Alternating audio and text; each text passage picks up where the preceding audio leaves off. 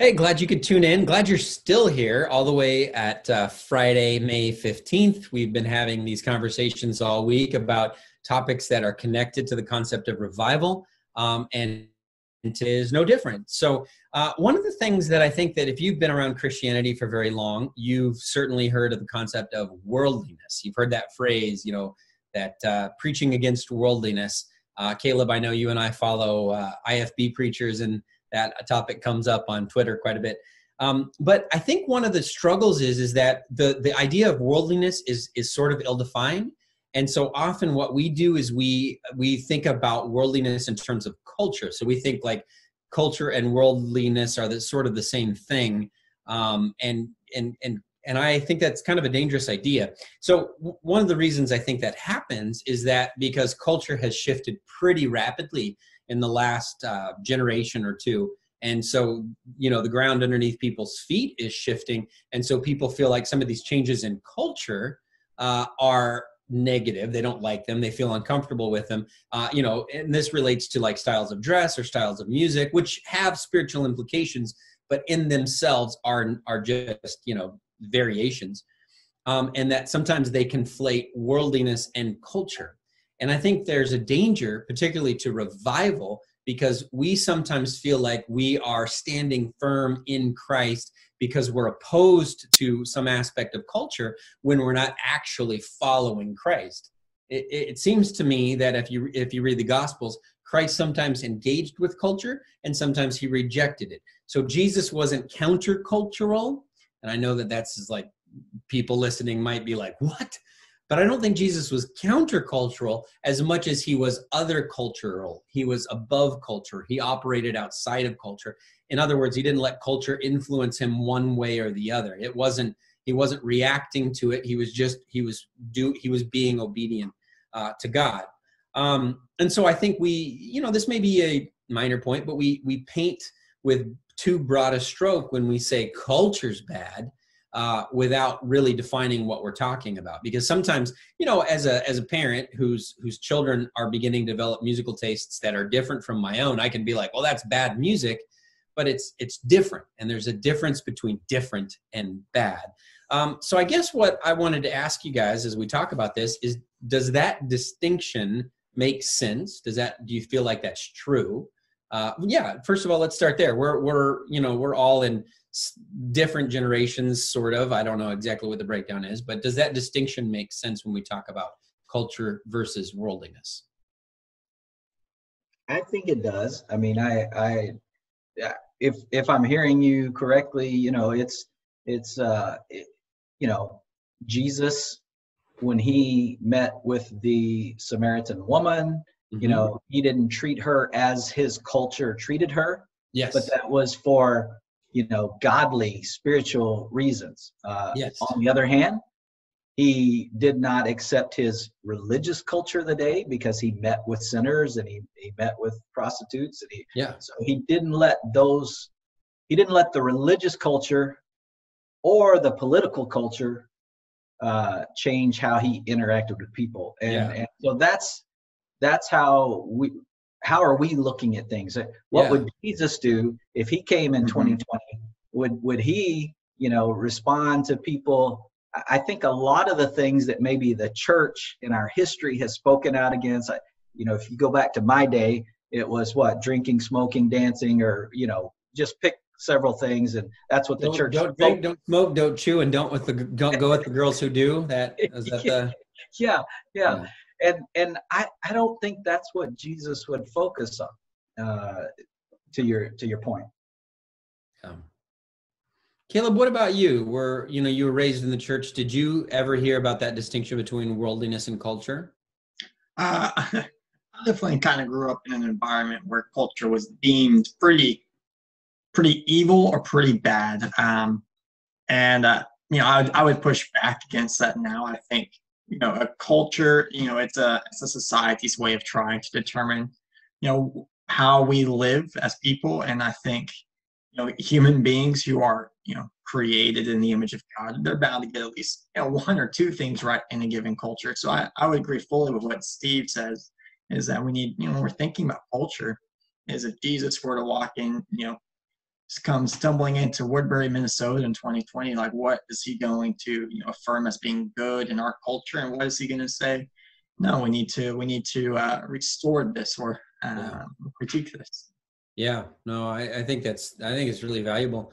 I know, I know for me, just the environment I grew up in, it was easy to make culture the bad guy and then sort of define Christianity by the cultural standards of the 40s or 50s. And I think culture largely represents sometimes the lowest common denominator of humanity. It is often not good. I'm not trying to defend culture and say it's good, but culture is so much more broad. Like it's styles of dress and music and, the things that we as a society, the ways that we interact with one another. Like, for example, here in the United States, we line up. If there's a line, we get in the back of it. But in other countries, culturally, they don't do that. They just all kind of like move to the front, and there's no value there. But then when Americans try to go to these other cultures, and then they impose their cultural values on these other cultures, who they're like, get behind me. I remember living in Taiwan, being annoyed that people were cutting in line. Well, they weren't cutting in line. They were being appropriate to their culture. But I had a hard time differentiating between what mattered and what didn't in that situation. So I think the way that this relates to revival is that it can be sort of a pseudo revival if we stand against culture, but if we're not careful, we're not really standing for Christ. The letters that we've been researching in the book of Revelation were that they were subject to intense cultural pressure because of the idol worship that was part of their everyday lives. And so God was calling them to stand up in opposition to that, but he wasn't calling them to to look around them and try to figure out every way that they could be different than the society. He was trying to say, do not just pick up your feet and let yourself drift with the cultural stream into areas that are going to be negative. And so I think we, as people who care about revival and care about repentance, we need to be thoughtful that we are pursuing Christ, not simply rejecting culture. Mm-hmm. And that's kind of the way that I think I would distinguish those things. So what do you think it means, though, to say that when Jesus said, be in, not of the world? Was he talking about culture, relativism, society? I think he was talking about how we engage the world, which would involve culture, and how we live in that.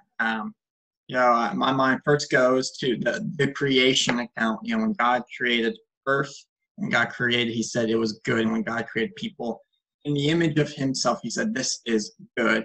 And now, we're in a fallen world under the dominion of Satan, but Jesus comes and Jesus, right, he wasn't just countercultural, he's other cultural, because he was saying this is the way we were created to live. This is the way that we are purposed to live and to operate. And I think this is a hobby horse of mine as well, but I think Christians, we can either, we tend to swing into the whole camp of saying, this is all bad, this is all wrong, and we should have nothing to do with it. I might ruffle some feathers here, but one of the songs that we like to sing in the Churches of Christ that I just cringe when we sing it is I'll Fly Away. Because it's talking, some glad morning when this life is o'er, and then later on, just a few more dreary days and more, I'll fly away. Like, we sing the song, it's got a nice rhythm, it's got a nice tune, but you listen to words and saying, this earth, this place that we inhabit, it's awful, it's dreary, it's miserable. I can't wait to die and escape it. And I think that's I don't think that's what Jesus is calling us to either. I don't think he's calling us to hide out in our foxholes waiting until we die so we can go to heaven. Mm-hmm. He's calling us to live in Christ and to engage world in a new way, in the way that God is calling us to. To redeem versus just avoid. Mm-hmm. So our focus as far as revival, are we in our history, we might have the revivals, the tent revivals or whatever, like you talked about, but then what did we hold up Jesus, or did we preach against the world? And, what would Jesus do? And I think... And they're not mutually exclusive. I don't want to imply that. I know you're not. No, but the focus is very different. And, Paul said, I want to become all things to all men so that I might save some. In Ephesians 5:10, he said, carefully figure out what pleases the Lord. So is it pleasing to Jesus if we're preaching against culture and all the negative things about it? Or is it more pleasing to him if we're trying to redeem those souls lost in it and bring them closer to him? And so that focus, carefully figuring that out, is what will bring about revival. It has to happen first in our own heart. Then we can try to expand that and bring that to others. Well, I don't want to belabor the point at all, but I do think it's funny because Christians, we have this culture as anathema in one sense, but on the other sense, we're very attracted to culture, and Christians are often guilty of creating like a Christian version or a Christian subculture. And so I remember when I was a teenager, there were these like articles in Christian magazines that you could read, and they say if you like whatever band, then you will like this Christian version. And so what it was often like a poor quality substitute for like a worldly band. And I understand the value, like that the message of that music was often bad and negative and shouldn't have been taken in and listened to. But it was like Christians were mimicking culture in that sense. And that was, what you were supposed to do. And so it's so funny because on one hand, we want to avoid it. And on the other hand, we often kind of mimic it.